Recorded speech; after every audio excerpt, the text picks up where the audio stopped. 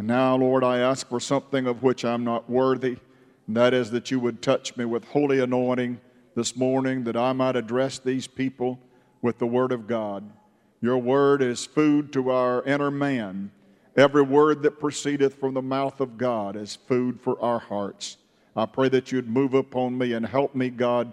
Help me to remember those things that we studied so that I can deliver them to these people. In Jesus' name, amen and amen. Everybody said amen. Amen. Well, let's look today at a passage in the New Testament. It's Philippians chapter 4. Very familiar scripture to every one of you. Chapter 4, verse 11 through 13 is actually where we're going to read. Not that I speak in respect of want, not that I speak out of a person that is asking for anything, for I have learned. I didn't just stumble up on it, I've learned it through the years. I have learned in whatsoever state I am, therewith to be content. Next verse, please. I know both how to be abased, and I know how to abound. I know how to eat lobster tail, and I also know how to eat Vienna sausages. I know how to drive a Volkswagen, and I know how to drive a Cadillac, he said. I've been on both ends of that spectrum, that I have learned to abound, and I've learned to be in want. Everywhere and in all things. Can you say all things?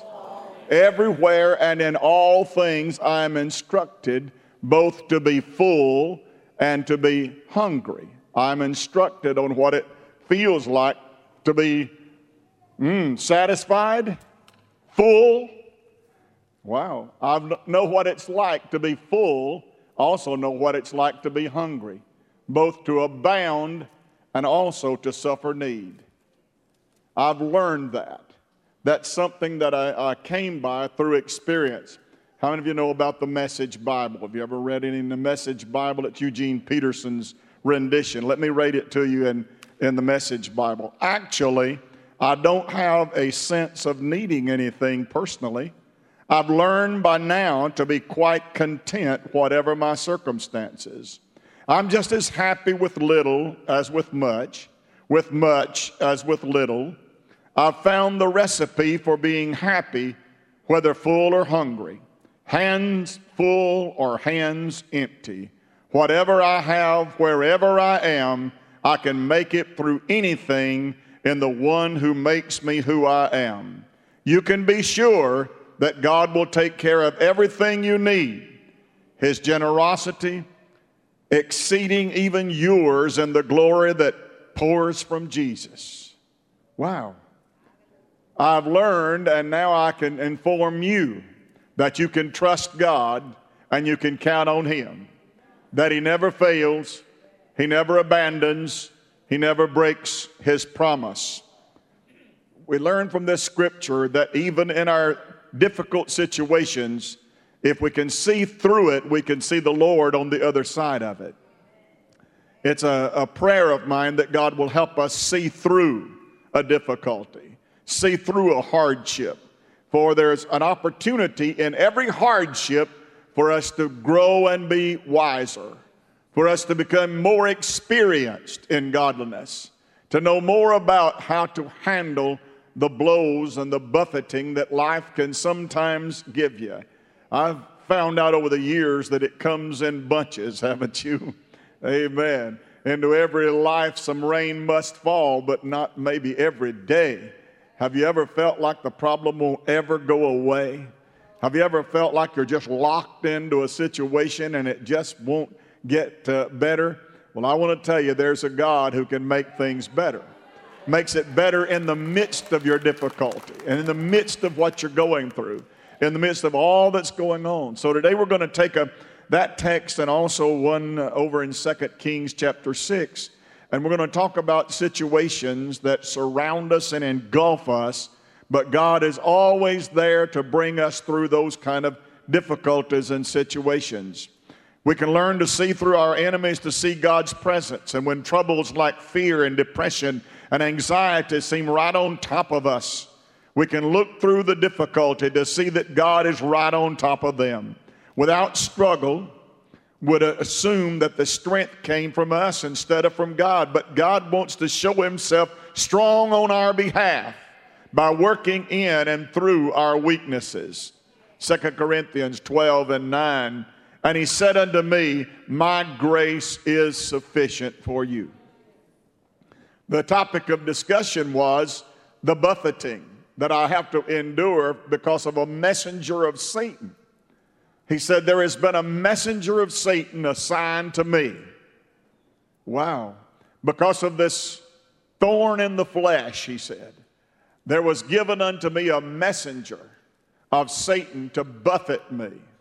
Now, he had ascended a ladder and gone to a very lofty place. In fact, he said that I went to the third heaven. I was caught up to the third heaven. And he said, I saw things there that it's not lawful, he said, for me to talk about. In other words, he doesn't have the words in English language to describe what he saw when he was in heaven. Amen. But because he'd seen that glorious sight and experienced that great revelation, he said, lest I become exalted above measure, lest I think myself to be something because I've had such a glorious experience, there was given to me a thorn. Now, different commentaries try to identify what that thorn is. Some have said it is his eye condition because we knew that he had an eye disease and that his eyes constantly ran. We also know that he had all kinds of things going on in his life. In fact, he was stoned and left for dead at Lystra. And Ussher's Book of Chronology tells us that there was 14 years before his writing of this that took place. And if you'll look back in your scripture, you'll find out that 14 years before that 1 Corinthian letter was written, he was stoned at Lystra and left for dead. And that's when he said he ascended up to heaven. Perhaps he was dead. Perhaps he was, because death means a separation of soul and spirit from the body. So maybe in soul and spirit he went to heaven and saw things which he said, I cannot utter. I don't have the vocabulary. I don't have the language to describe what I saw there. But he said, but lest I become exalted, lest I become prideful, lest I become hard and arrogant over what I saw, there was given to me something to keep me humble. Something to keep me depending upon God. Something to keep me desirous to kneel at his feet and ask for his help. Oh, I hope I don't ever become so knowledgeable or intellectual in my own right or intuitive or inventive that I would become hard or cold or callous and could not see the will of God. Amen. So Paul was given this thorn in the flesh, and he said, and I prayed about it. I sought the Lord 3 times about this. I asked the Lord to remove that thorn from me. I wanted him to take it away. But said every time that I prayed, he gave the same answer, my grace is sufficient for thee. He didn't remove the thorn. You mean sometimes God's answer to what we're requesting is no? Do you mean sometimes we ask for things that we know not what we're asking for, that if we knew the whole story, we wouldn't want that at all? Sometimes, not knowing the things that we should pray for, the Bible said we ask amiss. Ask amiss. And he said, if we ask amiss, God is not obligated to give us what we desire. So there are times when he says, my grace is sufficient for you. It's not for you to go around this. It's not for me to get it out of the way. It's for you to learn the lesson that you'll learn through going through this, to grow in knowledge and wisdom and experience that you can't get it any other way. That you got to go through it and absorb it in order to learn from it and be better for it. You see, God never intends for us to be status quo. He never intends for us to reach a plateau and act as if we've arrived at some thing of spiritual superiority or sensationalism that we feel like ourselves to be something. The Bible said, for when a man thinketh him to be something when he's nothing, he deceiveth himself. Now, it's terrible enough to deceive somebody, but to deceive ourselves by telling others and wearing a banner that we're some great one because we've had this revelation or had this tongue or had this interpretation or had this miracle or whatever. Spiritual benefits and blessings are not designed to make us puffed up. Amen. Gifts of the Spirit are not intended to make us think much of ourselves. It's to give glory to God and glory to the Lord Jesus Christ.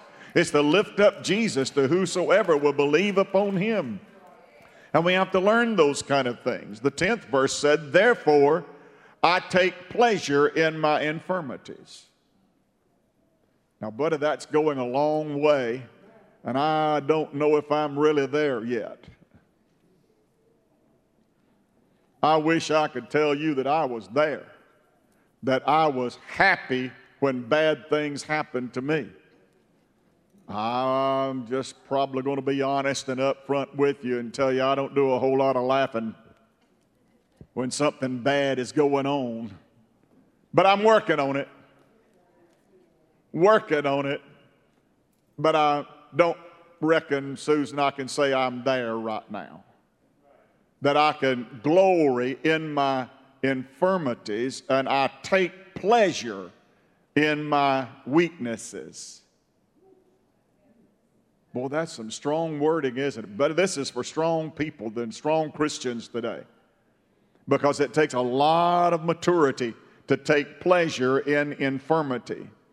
And not just in infirmity, which means weaknesses when it's transferred accurately, but not just infirmities, but also in reproaches. Now that word reproach there means shamed. Have you ever felt ashamed? Have you ever acted in a way that later you look back on it and you were ashamed of it? Have you ever done or said or acted in some way that once you kind of cooled off, you said, wish I hadn't have done that, wish I hadn't have said that? Well, you know the remorse and you know the terrible feeling that comes with reproach and with shame. But listen what he says about in reproaches. He said, I take pleasure in my reproaches. Here's another one, in my necessities. Brother, when I got to have something to go on and haven't got it, it's hard for me to take pleasure in that need. That I've got something going on, I need that, and I desire that, and it's not in the category of wishing, it's wanting and needing. And he said, I take pleasure in my necessities. Well, it's right the opposite of what we do, isn't it? We like to laugh all the way to the bank, don't we? If we're going to be happy and we're going to be rejoicing and we're going to glory in our infirmities and we're going to take pleasure in, brother, it's right the opposite of what we do, isn't it? Get a good deal on something, what do you say? Oh, poor me. No, you used to, whoa, glory, boy, did you see that? I got that for this much money. Buddy, I got a deal, didn't I? Debbie and Cindy are all the time texting back and forth about deals they got. That's because they shop a lot. Buddy, I'm really fixing my dinner up today, aren't I? But to get to a point where you take pleasure in the necessities, listen, not just in necessities, but in persecutions. When somebody is doing you wrong big time, when somebody is persecuting you because of your faith, because someone is imposing harm and hurt on you and your family because of a stance you've taken on the Word of God or a belief or a conviction that you've got. That's called persecution. And he said, I take pleasure in the persecutions. And like I told you, I wish I was there. But that's Paul talking, and I'm not Paul. Not just in reproaches, infirmities, necessities, and persecutions, but in distress. Distress. Have you ever been in distress? That means don't know what I'm going to do. No way out. At my wit's end. Played my last card. Don't know what to do from here. And he said, I do these things for Christ's sake. For when I am weak, when I go through reproaches, when I go through necessities, when I go through infirmities, I am really made strong because I see something in my condition, my persecution, my infirmity. I see something that makes me better. I learned some lessons that help me in life. I eat some spiritual food and discover some wonderful things of faith that I would never discover and never have in my heart and mind unless I went through that.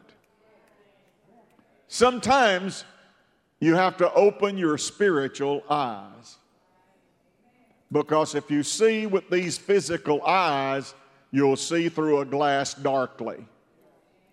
You won't understand. You won't have any cognitive way about you concerning that. So the big deal is you got to get your eyes open. You got to get your, what is it we sing? Open the eyes of my heart, Lord. I want to see you. There's no way you can see him with your eyes closed. And sometimes your eyes close because the situation is so bad. Sometimes you just don't want to look at it. And sometimes you just don't want anybody else getting up in your business. Don't you love these people that say, oh, honey, it's going to be all right. I know how it feels. And I know you want to say, shut up. Well, I'm just trying to encourage you. Well, I don't need that right now. I don't need to hear it. Don't want to talk about it. And don't you sit there in your little old sanctimonious self and act like you've never felt like that. Sometimes you just don't want anybody telling you all that stuff. You know it. When they go, oh, what you need to do now is you just need to do this and do that and do that. It'll be all right. Get your good night's rest tonight. Tomorrow will be different. No, and then when you wake up the next day and it ain't different. You want to find that person and say, hey, don't give me any more advice. But thank God that he said, I take pleasure in infirmities, in reproaches, necessities, persecution, distress, for Christ's sake. For when I'm weak, then I'm really made strong. Something good is going on. It looks like something bad is going on. But actually something good is going on. Because I'm really bulking up. I'm really getting stronger. When you think I'm a weak thing, what's really going on is I'm getting stronger. I got on one of these health binges not long ago, and I was going to lift weights, and going to do all this. And I went in a weight room and looked over on the wall, Michelle, and it said, I can do all things through Christ who strengtheneth me. I started to say, get that thing down from there. I'm here to do this myself. It's me that needs to do this. I'm going to do this. And that scripture just kept on burning in my heart. I can do all things through Christ who strengthens me. Not you who strengthens me. It's the Lord Jesus Christ who strengthens me. My success does not depend upon what you think of me. My success depends upon the Lord Jesus, who he strengthens me, and he gives me grace, and he gives me energy, and he gives me power to go forward. Amen. Boy, that's good. I like that. But Paul wrote this letter to the Philippians. He had learned how to be content, and it's the essence of always abounding, standing firm and refusing to be moved by trouble. Refusing to be moved by trouble. There's a great verse over in one of my favorite chapters that I quote from a lot, 1 Corinthians 15. It says, Therefore, be ye steadfast. Unless you didn't get that, the next word says, unmovable. Unmovable. And again, we put up the Apostle Paul on the poster. He said, Agabus prophesied over me, and he said the man that owns this garment, when he gets to Jerusalem, he's going to be beaten. He's going to be locked in stocks and bonds. He's going to be persecuted and may even lose his life. And Paul looked at him and said, Agabus, I'm sure the Spirit of God is telling you to tell me that. But he said, I need to tell you, I am willing not only to be beaten, I'm willing not only to be persecuted, locked up, and put in irons. And said, in fact, I'm ready to die for what I preach and what I believe. Isn't that great? And he said, they tell me that when I get to Jerusalem, bonds and afflictions abide me there. But listen to this. But none of those things move me. Neither count I my life dear unto myself, that I might finish my course with joy and the ministry which I've received of the Lord Jesus to testify of the grace of God. Hallelujah. Open our eyes, because the ultimate goal in all of this is God to give us confidence. You know what confidence does?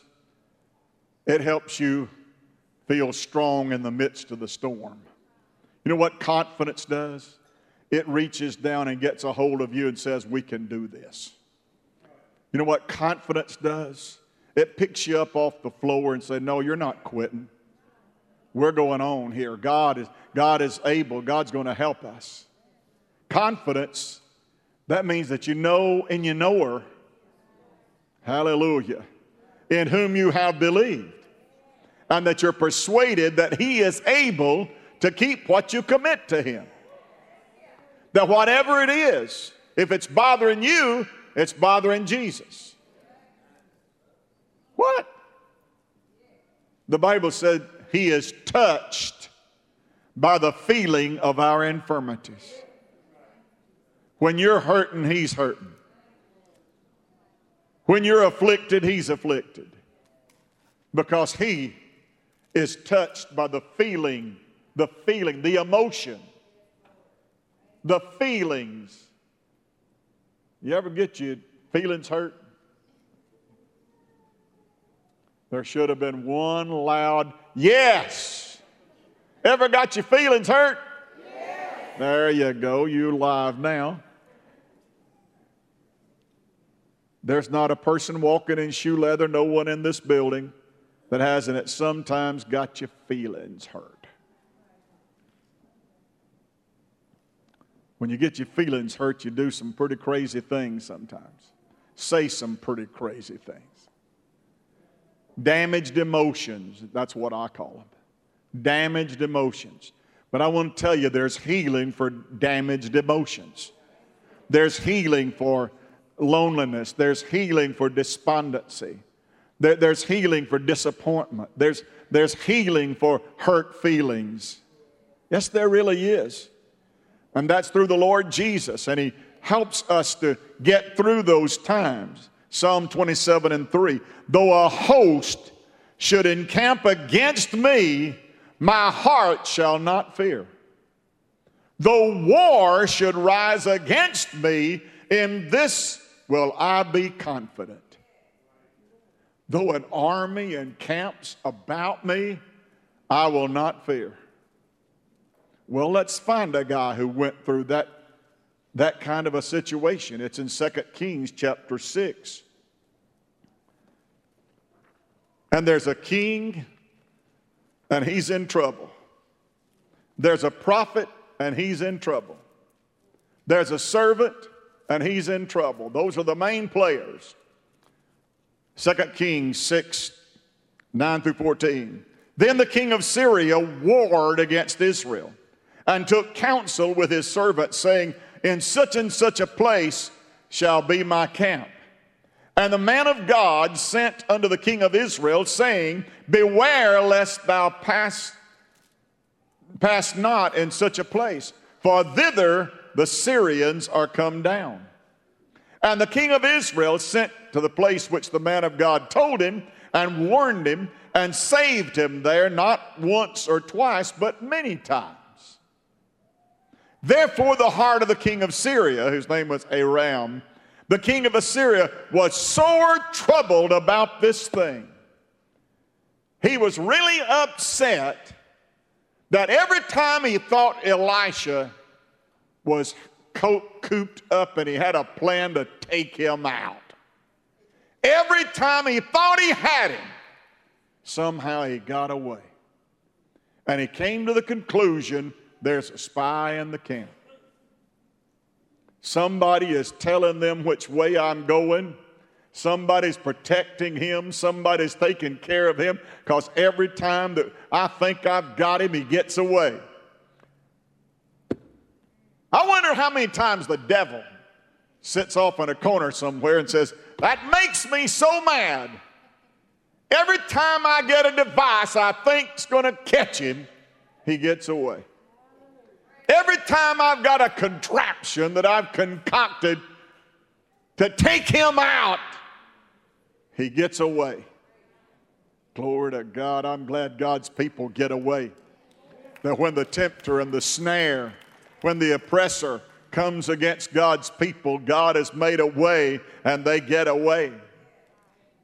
Therefore the heart of the king was sore troubled for this thing. And he called his servants and said unto them, will ye not show me which one of us is for the king of Israel? Who is sitting here in my court that's really loyal to the king of Israel? We're Syrians here. We're going to kill them. And you're going over there. You're their ambassador here. Which one is it? I need to find the spy, he's saying. And one of his servants said, none, my lord, O king, but Elisha, the prophet that is in Israel. Glory to God, I'm about to shout. The prophet that is in Israel telleth the king of Israel the words that thou speakest in thy bedchamber. In other words, you talk in your sleep.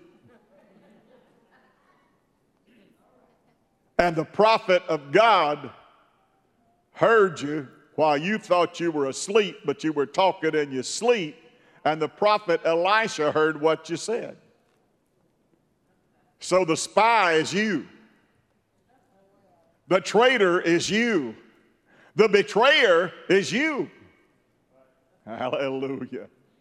Prophet that is in telling the king of Israel the words that thou speakest in thy bedchamber. That didn't stop him, though. Listen to what happens. And he said, go and spy where he is, that I may send and fetch him. And it was told him, saying, behold, Elisha is in Dothan. Therefore sent he thither horses and chariots and a great host, and they came by night and compassed the city about.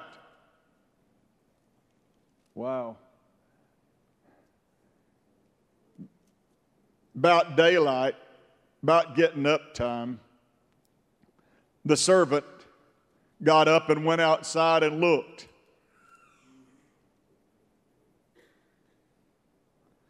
And when he saw what he saw, he was in such peril. When he woke up and walked out the door and looked, and the mountains and the hills were full of chariots and horses with bridles glistening in the sun, and they're all poised and ready for a command to charge and come get one prophet. Brother, Elisha must have been a real thorn in their side for them to have the whole Assyrian army. They are made up their mind, this time he won't get away. We've got him this time. He's asleep, hadn't got up yet, but his servant came out here and he saw us all. He knows by now that we've got him. And Gehazi said what a lot of you say, "Oh, my Lord! Oh, my Lord!" He went back in and he said, Elisha, said, "Brother, we are in great peril. We're in trouble, trouble, trouble, trouble. We're not going to get away this time. We're not going to make it this time. We're going under this time. We're going to lose our life. The odds are too great. It's impossible. We're not going to make it." And a confident prophet walked out of the tent, looked around and saw all of the horses and the chariot, the smoke rising from their campfires, the squeak of the wheels on the chariots and the neighing of the horses, the swords glimmering in the bright sun just dawning and coming up. And he said, "I believe I'll pray for us. I believe I'll pray." Now, I want you to know something right there. God is taking care of this whole situation. And Elisha is so confident. Now, what would you have prayed? Same thing I would have prayed. God, come get us. Lord, send some help. Call the Navy, call the Army, call the Air Force, call the Marines, get special forces. Somebody's got to get in here. We're in a mess here. Help us, Lord. Come quickly, Lord. But listen to this prayer that Elisha prays. "Oh, Lord, I pray that you would open the eyes of this servant because he can't see."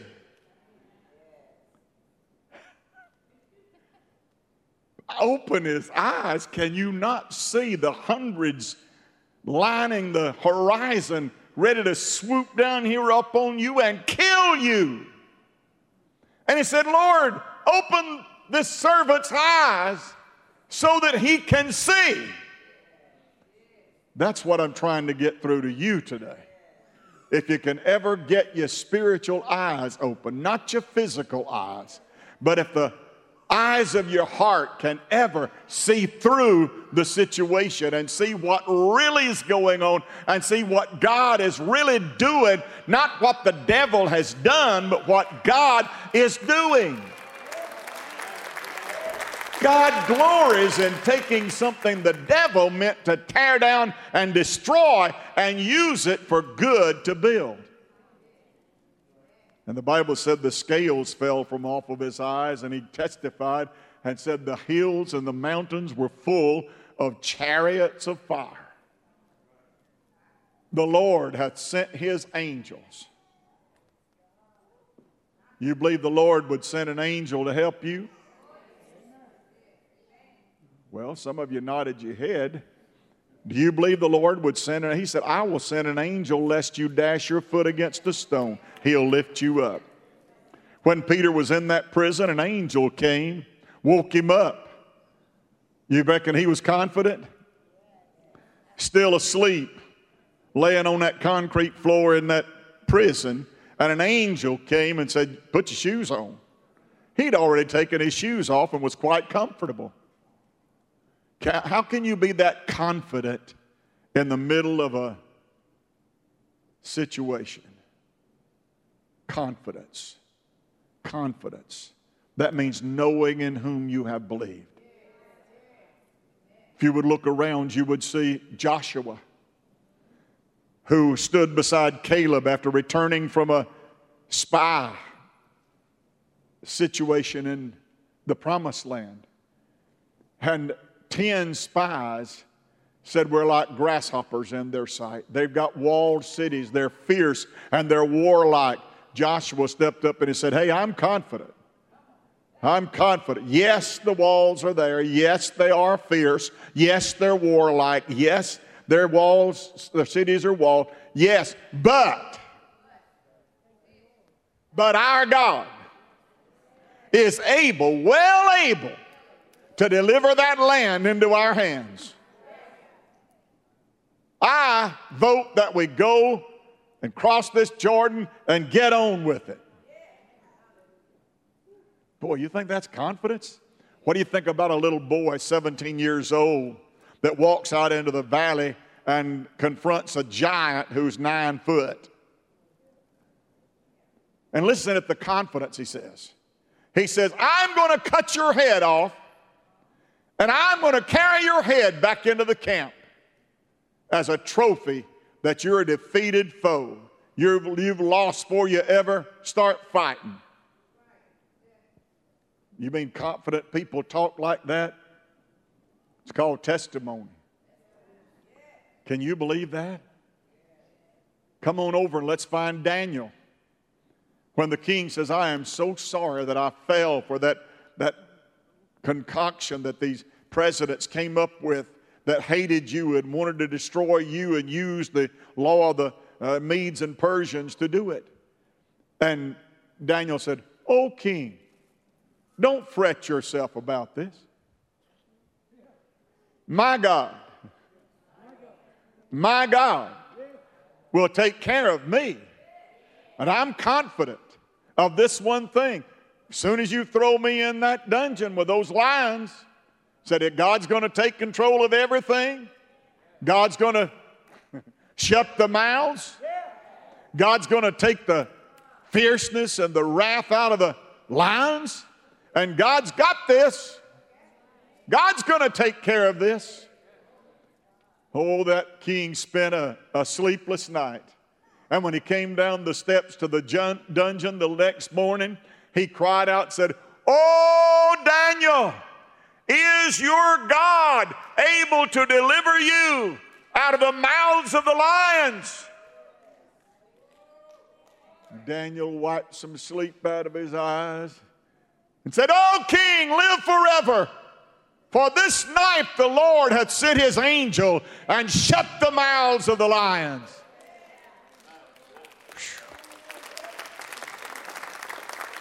Confident. Take 3 Hebrew boys. And Nebuchadnezzar said, we're going to throw you in that fiery furnace because you pray to the God of heaven and you won't bow and you won't bop at the king's hop, I guess. You won't bow down and go to worshiping the right one. You've got the wrong God. And these boys said, we're not careful to answer you about this.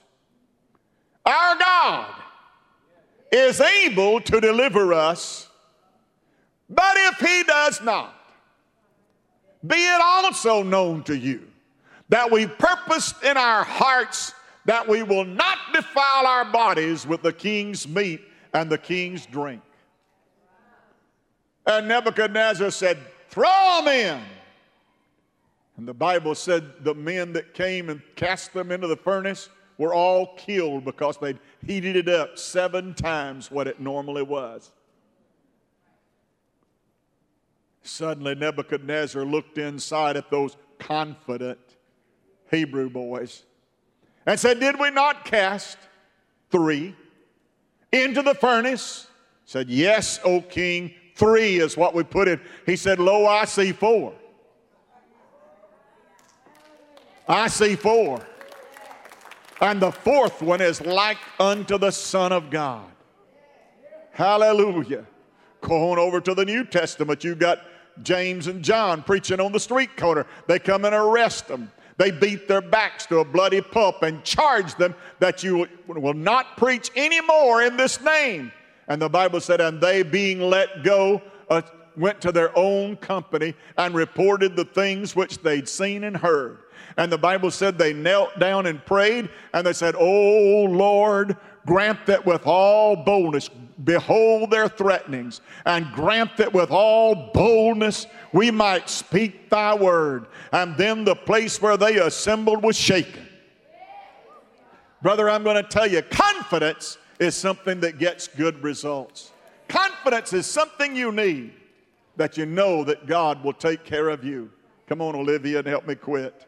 Though a host should encamp about you, I will not fear. Confidence, Philippians 1:6, being confident of this one thing, that he which hath begun a work in you will perform it until the day of Christ. Touch your neighbor and say, he'll see you through it. He'll see you through it. He'll see you through it. He'll make a way where there seems to be no way. He'll give you an answer where it seems like there is no answer. He'll come on the scene and touch you. What is it, that scripture that says, and I'll close with this one, that he is the shade upon my right hand. Shade upon my right hand. Get your pencil out, Faye. This is good. The shade upon my right hand. Well, the right hand has great prominence in Scripture. It tells us that there's authority, there's blessing, there's protection at the right hand. In fact, the Bible said at the right hand of God, Jesus is seated at the right hand of God.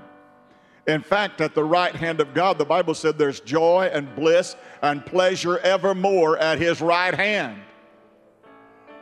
So the right hand is a good thing. That's a precious thing. And when you fight, you got your shield.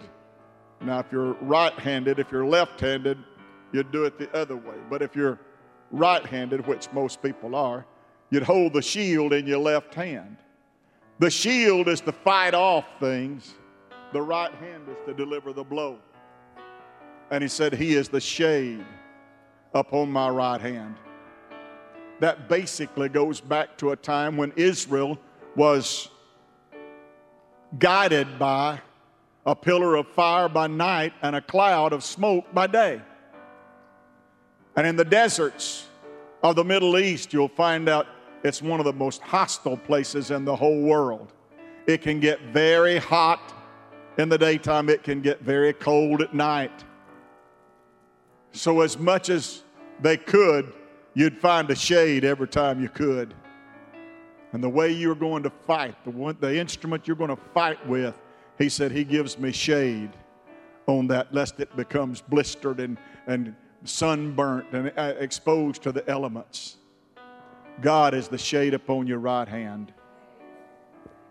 That lesson isn't learned anywhere else except in the desert. In the mountain, what is that song? You're still God on the mountain. Is that what we sing around here? It's God on the mountain. It's still God in the valley. Oh, we have those mountaintop experiences when the Spirit of God is so powerful, when it seems like the anointing of the Holy Spirit is all around us and all upon us, in us. But sometimes we go down in the valley. What was it the psalmist said? In the valley, he restoreth my soul. He restoreth my soul. Shouting on the mountain. But if you want your soul restored, you got to go down in the valley. And that's where you'll see the lily. Because the lily of the valley is only found in the valley. Stand with me, please.